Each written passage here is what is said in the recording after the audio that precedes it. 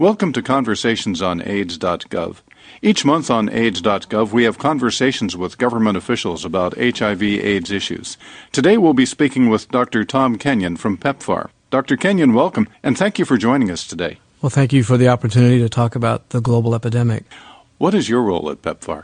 I serve as the Deputy Global AIDS Coordinator and Chief Medical Officer for PEPFAR.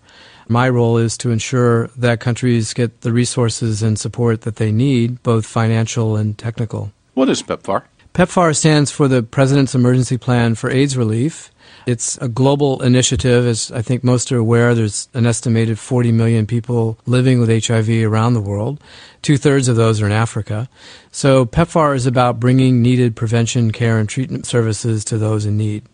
Would you please give us an example of how PEPFAR meets the needs of people living with HIV/AIDS? People living with HIV have, of course, a diverse range of needs, from the psychosocial support, material support, basic care, comprehensive care, and treatment. So what we try to do is ensure that countries are having the capacity to provide a comprehensive program, including antiretroviral therapy.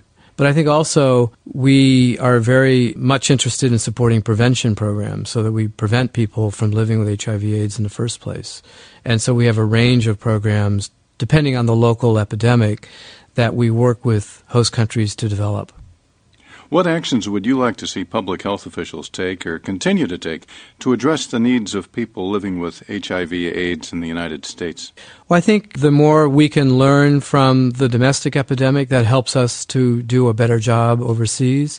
And likewise, I think there are lessons to be learned from the global epidemic that we can apply to our epidemic here in the United States, such as better use of the information describing what are the factors driving the epidemic in a particular locality, bringing counseling and testing services to those in need so that we can identify those who are living with the virus earlier than we have been, and also helping people to understand their own individual risk.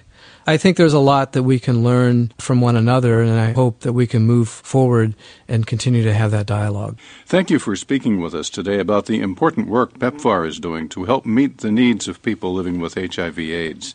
Please visit AIDS.gov to view the transcript of this podcast. For more information on PEPFAR, go to www.pepfar.gov. This podcast was created in partnership with the U.S. Department of Health and Human Services Office of HIV/AIDS Policy, the managing entity of AIDS.gov.